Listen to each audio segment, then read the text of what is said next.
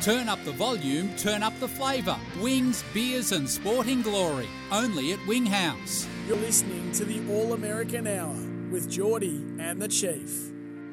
Good morning. Welcome to the All-American Hour with Geordie and the Chief. It's great to be with you after now we've had the chance to all sort of decompress and take in the NFL season that was, the Super Bowl that was last Monday, Australian time, and now just sort of have a little moment of just a moment to breathe, really, for NFL fans, but not for the general American sports fan, because there's still plenty happening right around the USA and North America in general. But today we are going to look at the Super Bowl and recap the match from a couple of days ago. And the man to do it with me, as always, is the Chief, live from New York. Well, I assume you're back in New York. Chief, how's things? Good morning. Oh, yes, I'm in New York. We got some snow this morning. I'm doing very well, Geordie. Happy to be on. How was your week after the Super Bowl? What was the agenda like after Monday or Sunday your time's match? Yeah, it definitely had to recover. Eight nights in Vegas is a lot, and it was working in the mornings, so it was long days, but still had a very busy week. Had a lot going on, and just so much sports going on in the U.S. It's amazing how the other sports kind of fill the void and really start firing out, some having their season debuts this weekend, and we have a holiday weekend too with President's Day here on Monday, so just jam-packed weekend of sports. Absolutely, yeah. There's plenty going on with pretty much all four major codes. With the Super Bowl, we'll recap. Baseball, there's been some news, even though they are in the off-season right now, but there's been plenty of news around in the baseball world, plus the NBA and NHL in season at the moment. Plus, we'll get to some motorsport as well later on in the All-American Hour here on SEN this morning. But, Chief, I think it's probably appropriate that we look back on the Super Bowl. We haven't spoken yet since the match a couple of days ago, where the Chiefs won their third Super Bowl in the last 5 years, second in a row, and defeating the San Francisco 49ers 25-22 in what ended up being the longest Super Bowl of all time. It took us all the way down to 3 seconds to go in overtime. Yes, seventh longest game in the history of the NFL, and we said kind of going in that there weren't massive storylines, and it was obviously a very balanced game with San Francisco just being the slightest of favorites. That it was going to take some sort of wild game to really stamp this one in history, and it was exactly that with the new overtime rules. Just the way the game went back and forth late, and then the way the overtime went back and forth, just had about as dramatic a Super Bowl, certainly really maybe the most dramatic Super Bowl of all time, considering that circumstance. Where would you rank the Super Bowl? I know we've got recency bias maybe playing a part in our judgment here, but we've seen some great Super Bowls in recent years. We've had, last year's Super Bowl was a high-scoring affair, which was a 3-point difference in the end. The famous, now, infamous perhaps, New England-Atlanta Super Bowl a couple of years ago, New England-Seattle Super Bowl as well, all from recent times. And then, obviously, you and I spoke about, you put your list together of top 5 Super Bowls and had the helmet catch, David Tyree. That Super Bowl was right up there, plus all the ones that go back through history. So I know it's hard to sort of rank and actually put a number on it, but if you were to generalise and say top 3, top 5, top 10, just put an overall kind of roundabout number on it, where would you put last Monday's Super Bowl? Oh, yeah. I think it's definitely got to be top 3. I think it's in the debate of, all-time great. The first quarter was very slow, but we got a whole fifth quarter. It was like a classic heavyweight boxing match scheduled for 12 rounds, where the first 3 rounds, it's just kind of feel them out, and they go, we're going to make this a 15-round fight. And that's really kind of how it played out. So as a fan, you got and the fourth quarter, the fourth quarter was dramatic enough. And just so many odd plays. You had 7 fumbles, 6 of them recovered by the Chiefs. So the Chiefs got very lucky with the way that oblong ball bounces around. So it really had, a little bit of everything with, obviously Patrick Mahomes just having a phenomenal game at the end. 333 yards passing, 66 yards rushing. And obviously the key play of the game was there was 4th and 1. It was a match point for the San Francisco 49ers if they could have stopped the Chiefs on that 4th and 1. It was a short 4th down, but what do the Chiefs do? They keep the ball in Patrick Mahomes' hands, run a little naked bootleg. He gets an easy first down. And then another huge run in that final drive, setting up the touchdown pass to McCall Hardman, who had, I think, 3 catches all season. He was with the New York Jets to start the season and then rejoined the Kansas City Chiefs. So you had just the most unlikely of final Super Bowl hero, the last guy who touched the ball. You possibly had Juwan Jennings, could have been the MVP, someone who's 370-1 to win the MVP. Had the 49ers defense stop the Chiefs there. So, yeah, we have recency bias. I was, in the media bus going home. There were some guys talking, and they weren't the sharpest of characters, but they were saying it was the best they've ever seen, the best Super Bowl ever. So, I think you got to put it in the debate. Yeah, the match-winning moments, as you said, that they were the ones that I noted down too. I mean, there was some obviously plays in the last quarter of regular time, but it was that final drive of the Kansas City Chiefs, and obviously that was going to be the match-winning moment because it was a match-winning drive. But within that drive, those individual plays, that 4th and 1 that Mahomes picked up with his feet, it was with about 6.5 minutes to go in overtime. That was when he almost walked it in. I mean, it was such a well-designed play that he had no pressure around him in the immediate moment after the snap, and he just sort of strolled around for the first down, and then the 3rd and 1 you're referring to as well, with about 2 minutes to go in overtime. That was the next one. That just put them in great position, and that was I think the penultimate play of the game ended up being right before that touchdown pass. And that was, those were the moments. But it was the first one, really, when there was still 6 and a bit minutes to go, and they were still around about midfield, and they picked up 4th and 1 to start a new set of downs, where you sort of went, okay, this is probably now, you can't see how it couldn't be the Chiefs from here. Yeah. And, again, the clock didn't really matter at that point because that could have very easily went into double overtime had they not scored. It was just the Chiefs had a chance to possess the ball. So that's why they would have to go for it on 4th down. We'll talk about the overtime strategy and whether you should kick or receive and that in a bit. But one other thing to mention, too, is the field goal kicking. I know you guys like to see long kicks being made. And, wow, 50-yarders, clutch kicks on both sides. But really one of the key plays was a blocked extra point by the Kansas City Chiefs, Leo Chenal, who really that 1 point was so key at the end of that regulation and strategy, and allowed the Chiefs to be able to send it to overtime with just a field goal. The first half, let's start from the top and just sort of work our way through. The first half in general, so we'll just generalise the first 2 quarters. It was very defensive. It was there was not many first downs that got picked up. I think the Chiefs had 1 first down, I believe, for the whole first half. The yardage was really low, and as you said, it was mainly defensive plays. There were fumbles everywhere. There was a fumble on the first couple of drives for each team. Then there was interceptions, even out of halftime as well. So even beyond the first half, the Chiefs' opening drive of that second half had a fumble, which they recovered on their own, but then the interception from Patrick Mahomes. But it was a very defensive affair, which I guess it maybe didn't come quite as a shock. Maybe to the extent that we saw how defensive it was maybe a little bit of a surprise. But I guess when you look at the 49ers and their individuals that they've got on defense, the Chiefs, coming into this match with the second best defense in the league, and Steve Spagnuolo leading them from the sideline. It was maybe you sort of went, okay, this maybe makes sense, even though it was, you want to see scoring in the Super Bowl, but it was those defenses which set the tone early on in the match. Yeah, but the 49ers really really at an edge early. They had a 10-point lead, probably should have been more.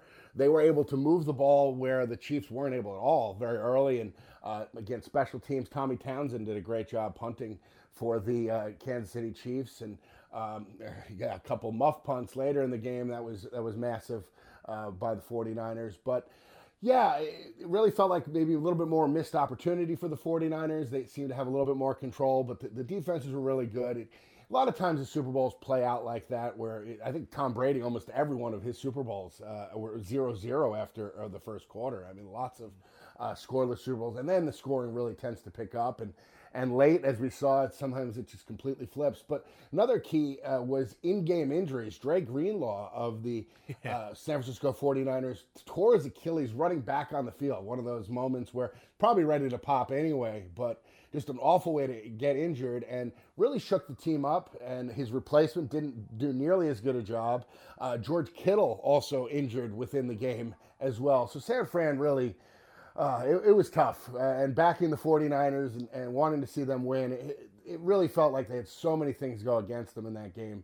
Like I said, 6 out of 7 fumbles, the in-game injuries, and just a lot of weird plays that all seemed to favor the Chiefs. But then in the second half, it did open up, didn't it? As you said, we tend to see matches open up in the second half, and it probably wasn't until halfway through the third quarter where we saw things starting to open up. So Patrick Mahomes picked up a few first downs again with running the ball himself, and that got things rolling for the Chiefs. And then it was that muffed punt, Tommy Townsend's punt, Ray McLeod's fumble. It wasn't actually really his fumble. It bounced off a teammate in front of him, one of the blockers in front of him. It sort of skimmed off his calf and his heel, and that put it off course. So McLeod had to go and pick it up because it had been touched by the returning team, but he wasn't able to retrieve it, and ended up being a turnover. And that really lit the blue touch paper for the Kansas City Chiefs. Next drive, they get that score. Then the next drive, San Francisco go for it on fourth down in the red zone, which led to Juwan Jennings' touchdown, and that was what got the ball rolling, I suppose, in the scoring department. Yeah, it really took that turnover to get the Chiefs offense going, where they really had just a very short field, and Martellus Valdez-Scantling getting the first touchdown. So again, it wasn't the big names for Kansas City getting the points, but again, you really laid it out. It really took some fortunate plays to kind of get the KC offense going, but then once it did get going, they did move the ball very well when they had to.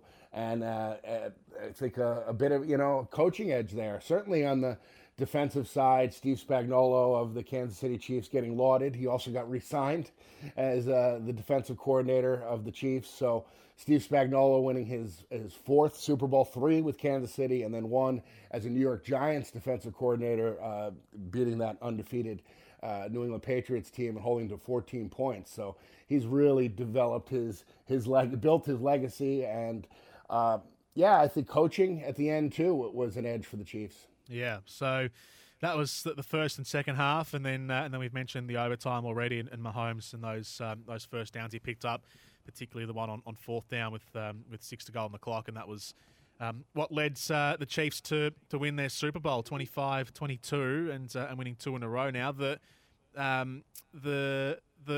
best players of the game, Chief. I mean, Mahomes won the Super Bowl MVP, but who are the ones that stood up to you? Because we spoke about last week when we did our daily show, we were talking about, we went through sort of unit by unit, and we're talking about offense, defense, yada yada, and then we sort of at the end of the week we spoke about the role players, and it really felt like this match was the style of game was built for the role player, wasn't it? It was not one exactly where the star players stood up. I mean, apart from Mahomes, who was consistent all the way through, but even Travis Kelce didn't really get going until late in the piece, and his numbers ended up being pretty good on the box score. But it was late in the game that he started to shine through. But for most of the duration of the match, it was on high rotation through all of the different lines on the depth chart.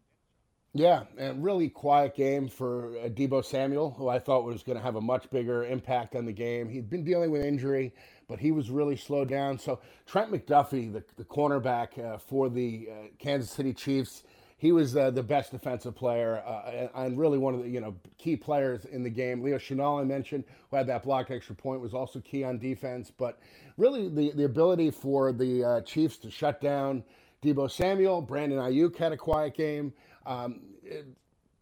Christian McCaffrey ended up having pretty good numbers, 80 yards rushing, 80 yards receiving. Obviously the key fumble, he did score the touchdown, but wasn't as productive running as you would have thought. And there was moments where you thought they were going to take over, because he was getting some 6-7 yard runs where it looked like, all right, now they're going to be able to control it. But the key play, he would get stopped. And So it wasn't necessarily, on the Chiefs side, it was Valdez-Scantling scoring the touchdown. It was McCall Hardman, Christian Watson, who we spoke with. He had 4 catches for 40 yards, key fumble recovery, and Juwan Jennings. We also we got a chance to speak to him. We talked about his blocking, but it ended up being his passing. He threw the first touchdown pass of the game, and then ended up scoring what would have been the winning touchdown had the 49ers been able to hold on. Yeah, I liked. Pardon me, I had Trent McDuffie as well written down. One of the first names I wrote down for the Chiefs for his role in the game, and also Rashee Rice. I thought actually his second half and his last quarter he was targeted quite a few times by Patrick Mahomes and was able to. He was part of that movement in getting the ball downfield and helping the Chiefs, at least tie the game and take it to overtime. So I thought his influence late in the piece was also very good. So yeah, the role players in the match, and then the overtime that we head to. So we've spoken about the plays, but the strategy in overtime and just how the new set of rules for overtime in playoffs worked, where each team gets guaranteed one possession. I like the format. I think it's a format that they need to employ throughout the whole season. It feels a lot fairer, but how you go about it and how you approach it. What did you take away from how the two Super Bowl teams approached overtime a week ago? Well, yeah, I think it's extremely fair, and in fact, it's really become such a big debate on should you take the ball or should you kick the ball. So it really makes that coin toss almost irrelevant. So one simulation that said if you take the ball, you have a 51% chance of winning, maybe. But in this case, and a lot of it's second thinking, and a lot of people are saying that the 49ers made a huge mistake by taking the ball first, and that they were looking ahead to the potential third possession, and not the fact that the Kansas City Chiefs knew what they had to do. And they knew that a field goal would tie it, a touchdown would win it. They would go for every fourth down, obviously, because you can't punt. You got to go for it. Because once you lose possession, the game's over. So in the college format, you almost exclusively want to go second because of that reason. But in college, it's a complete reset after this, and that's not the case. So everyone is looking at the fact, and again, the offenses were moving the ball very well. The 49ers defense was very tired. That was also a reason why also to take the ball, because the 49ers defense was just on the field for that long period of time, the drive that ended up tying the game in regulation, to go put that defense back on the field. That was another reason why the 49ers decided to take the ball. But everyone's saying you got to take the ball second. I want to make a bet live. The next time the team who gets the ball second is going to lose. What's going to happen, it's going to be punt, field goal. And everyone's just assuming that it was going to be, and it really could have very easily been a punt to start. That first drive by the 49ers in overtime was extended by a defensive holding call. It could have very easily been a situation where they would have been forced to punt and then maybe held. Now, the Chiefs maybe wouldn't have gone for it. Now, 4th and 1, they probably would have, especially considering, again, everyone says they have that. They do have that strategy edge where they know what they're going to do. Now, it would be interesting also that the Chiefs had said if the 49ers had scored a touchdown, kicked the extra point, that they would have gone for 2 to win the game or lose the game, which would have been absolutely insane way to end a Super Bowl. Because they knew then if they were kicking the ball back to the 49ers, all they had to do was get a field goal to win. So there's a lot of strategy. I think a lot of people are second-guessing the 49ers. I think they did the right thing in taking the ball. And I think, next time it's going to be a bit different. I think the team that everyone's going to say, oh, you want the ball second, and that team's going to end up losing because of the advantage you get third time where you score, the game is over. Chief, I wanted to ask you, you wanted to bring up something about the opinions of the coaches and quarterbacks and what effect that has on them? Oh, yeah. I mean, obviously, you got Andy Reid now winning his 3rd Super Bowl, moving into elite territory. Same with, obviously Patrick Mahomes. We were discussing top quarterbacks of all time, and I went back and forth with Patrick Mahomes and Tom Brady, and the only reason why I put Tom Brady number 1 was because of just the incredible longevity. Now it's getting much even tighter because, I mean, Patrick Mahomes pretty much, offensively won that game pretty much single-handedly. I mean, and he carried them throughout the whole season, more as a game manager. But, that team may have won 5 or 6 games this year if they had just an average quarterback. Just very, very poor offensive team. The defense was great. And then on the other side, I don't think you can knock Brock Purdy at all. I think Brock Purdy had a very solid game. Didn't turn the ball over with all the Niners miscues, and none of them were on him. And he played a very solid game, Brock Purdy, and he's still very early in his career. And I don't think this really, and really, the least, it's odd, no one's talking about him after the game because he did his job. He didn't go out and win the game, which maybe he could have at a moment, but he certainly didn't lose it for the 49ers. Yeah. But Kyle Shanahan, the head coach, this is just rough because, again, at one point he had an 87% chance of winning the 49ers late in that game. And again, late in the game, he just doesn't get the win. And he had some, again, tough breaks, in-game injuries, the fumbles. But, some of it's got to be on him and the play calling. And, again, I don't question the strategy with taking the ball in overtime, but it didn't work out, and that's the bottom line. And he's got a couple just brutal Super Bowl losses as a head coach, and one as an offensive coordinator that you're up 28-3 and you don't score again and lose 34-28 when he was the offensive coordinator with the Atlanta Falcons. Chief, tell us about the event overall. So you were there, you were in Vegas, so you were there, you soaked it up all week long, and then in the stadium for the match. What was it like? Tell us about just the experience of it all. Yeah, it was great. It really was great. There was a lot of football fans. There was more Niners fans, but still plenty of Kansas City fans. But it was just a lot of people into the game, and obviously the game was really close throughout, and the crowd was just so engaged. And it's just a great venue. Maybe the best brand new stadium. It's quite small, so you're really on top of it. Some of the newer stadiums are just monstrosities. Here in New York, our football stadium is just so much further away from the field. Here you kind of felt right on top of it. And the traffic was brutal, getting out of the stadium and getting around the city on Saturday night and Sunday night. But it was still, I think a very successful Super Bowl, and I think certainly Las Vegas will be hosting again at some point. 0433 98 11 16 to send through your text messages. Tim from Brighton says, "Morning, Geordie and the Chief. The saving grace for the Kansas City Chiefs, as it had been all year, was the defence and the kicking of Harrison Butker, setting a Super Bowl record with a 57-yard field goal in the third quarter to cut the San Francisco lead." That was the defense and the kicking. I mean, you always talk about the offense and all the stars on offense and Patrick Mahomes, and obviously they are the ones that score you the points, but you need to have a sound defense, and they certainly did. And Harrison Butker was a player that I put in my top 5 most important players for the Kansas City Chiefs, notwithstanding the quarterback in last week's episode. And so he came through again, Harrison Butker, with that consistency and that long-range scoring. Yeah, Steve Christie held the record for longest field goal in a Super Bowl about 35 years, and then Jake Moody broke it and held it for about 35 minutes, and then it was rebroken by Harrison Butker. But we even said that before the game that that's it was an edge, and it wasn't Jake Moody obviously the extra point was blocked, but how clutch Harrison Butker is in playoffs, and he was once again. There's a video on YouTube. They do this pretty much every week, the NFL, called Mic'd Up, where they have different players from different games mic'd up, and they will cut the audio together and put them in compilation videos on YouTube. And they're pretty entertaining generally.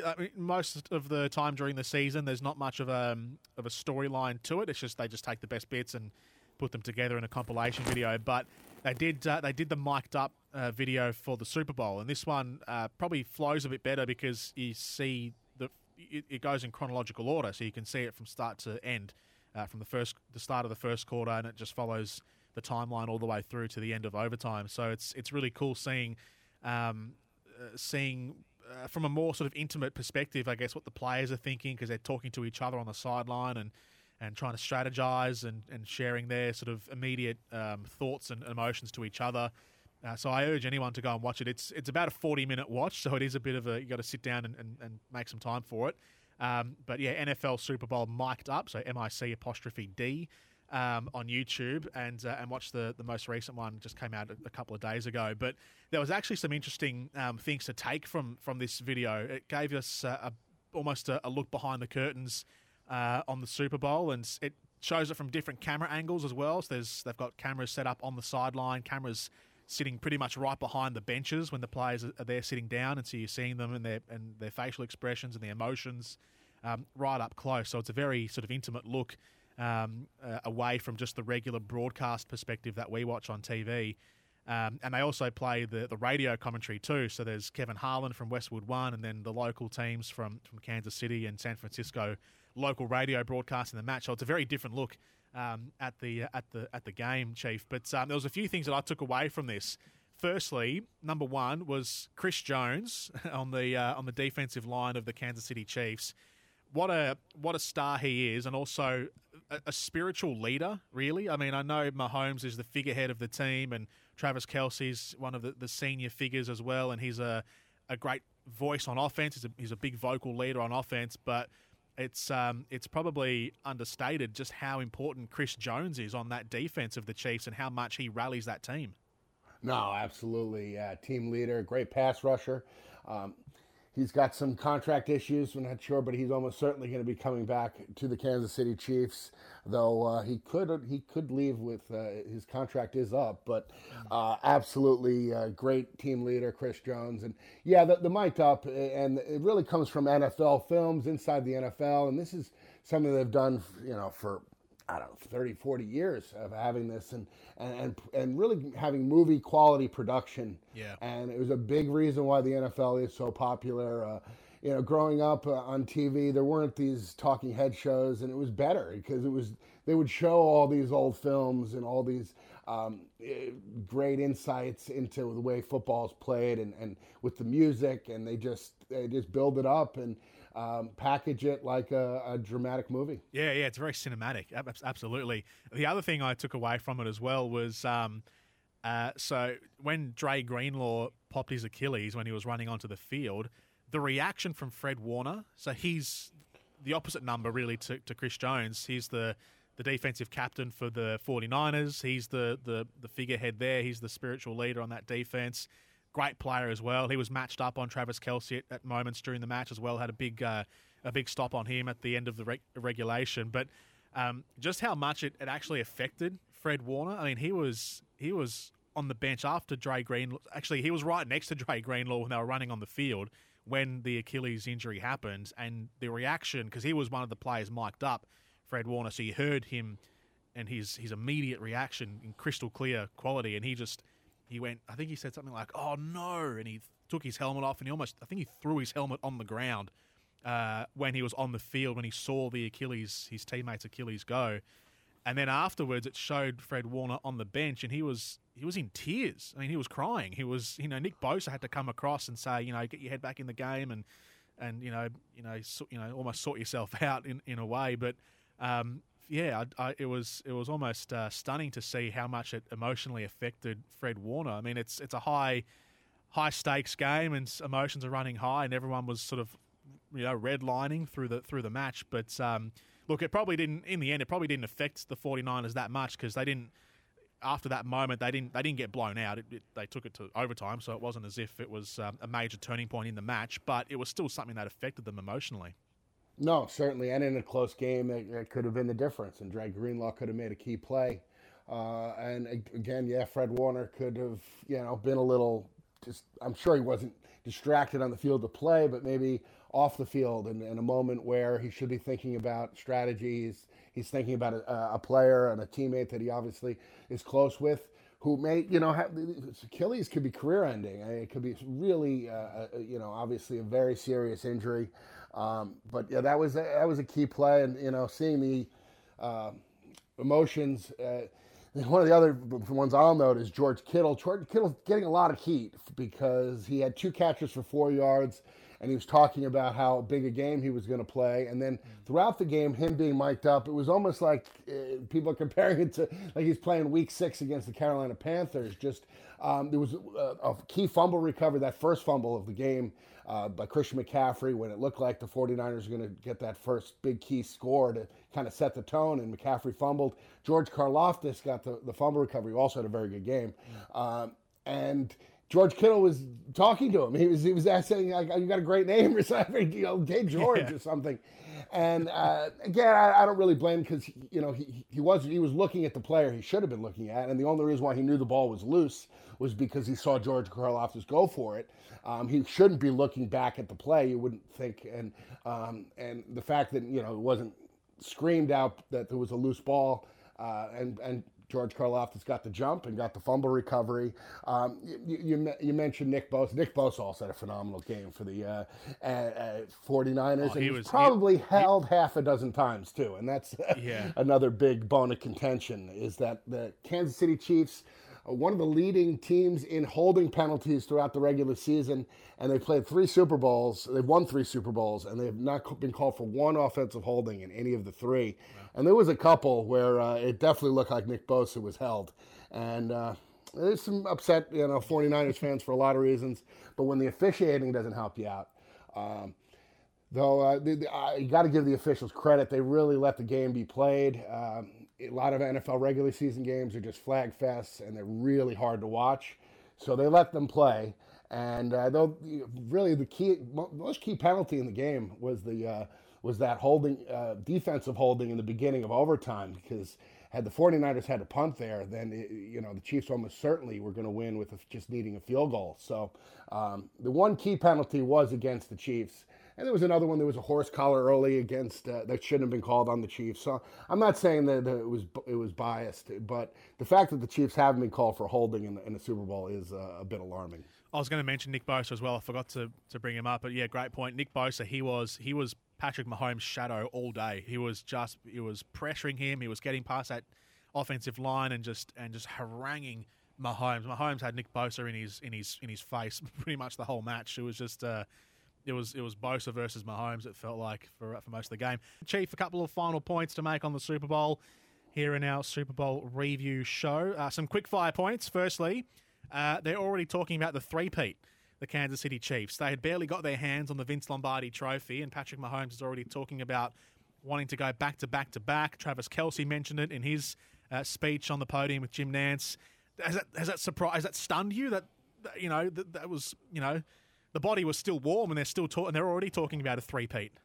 No, I mean, it's never happened, so they want to do it. That's obviously the first thing you probably think about after you win one is, let's do this again. It's going to be, obviously, the 31 other teams are going to try to keep that from happening.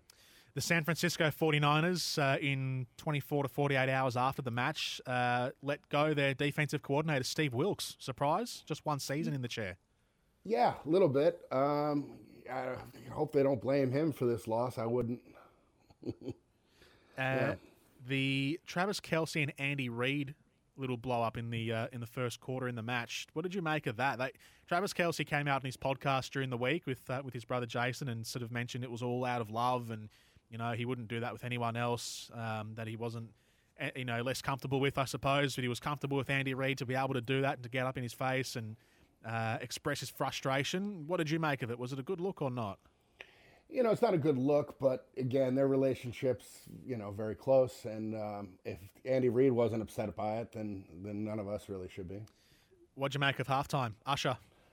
It was great because I got a chance to go to the bathroom with no line. And the line after, actually a lot of people were not in their seats for the beginning of that second half because the bathroom lines were so long because everyone stuck through the halftime. No, I mean, I'm not a huge fan of the music, and I certainly didn't need to visualize much of it. I mean, it was him with his shirt off. I don't, again, the crowd was into it, it was nice production. Nice. And last one. So at the moment, Melbourne and soon to be Sydney are being overtaken by Swiftie Mania. Taylor Swift's here in Australia. That was her next stop after the Super Bowl. So she performed the other night, she's performing tonight again right here in Melbourne, just down the road at the MCG. But Taylor Swift, Super Bowl, was it a bit overdone for you? I was listening to Jim Nantz on the Dan Patrick show. He was talking about the AFC Championship game, and actually a lot of people complaining about how much airtime Taylor Swift was getting. They actually broke it down at CBS, and Jim Nantz said she was only on screen in the AFC Championship game for 44 seconds. So it's actually not that much. Super Bowl, I don't know what her total screen time was, but I don't know. Taylor Swift, the whole thing, I think she's actually, I know people might get sick of her, but she's actually ended up helping the game. She's expanded NFL to a broader audience. Absolutely. And yeah, that 44 seconds was just a smidge more than crab cakes. So crab cakes were on screen for about 35 seconds or so in that Baltimore game. And no, she's the biggest pop star in the world. You would be doing a disservice not to mention she's there and that she's there supporting her boyfriend, who's a star player in the game. I don't think it's too much. And all you hear a lot of fathers talking about their daughter wanted to watch the game with them, which they never experienced before. So daddy-daughter time, that's fantastic. So I don't see any problem with it. It's not too much. They're not showing off to every single Travis Kelce play. I think it's fine. Yeah. There's a lot of Travis Kelce jerseys getting around Melbourne, I can tell you that. It's been a significant increase. Chief, let's have a look at what's been happening around the other codes and what will be taking up now a lot of our talking time on the program in the next couple of weeks and months, and starting off with the NBA, where we've reached kind of, I guess it's sort of the midway point, right, with All-Star Weekend around the corner. Yeah, All-Star Weekend. We had the celebrity game last night. Micah Parsons, the pass rusher for the Dallas Cowboys, was the MVP. C.J. Stroud was the favorite to be MVP, the quarterback for the Houston Texans. So a lot of NFL players participating in the celebrity game, and had the Young Stars game. Then tonight is the slam dunk contest, where it's pretty much Mac McClung, who's not even in the NBA, is the favorite. He's in the G League, but he's such a highlight reel.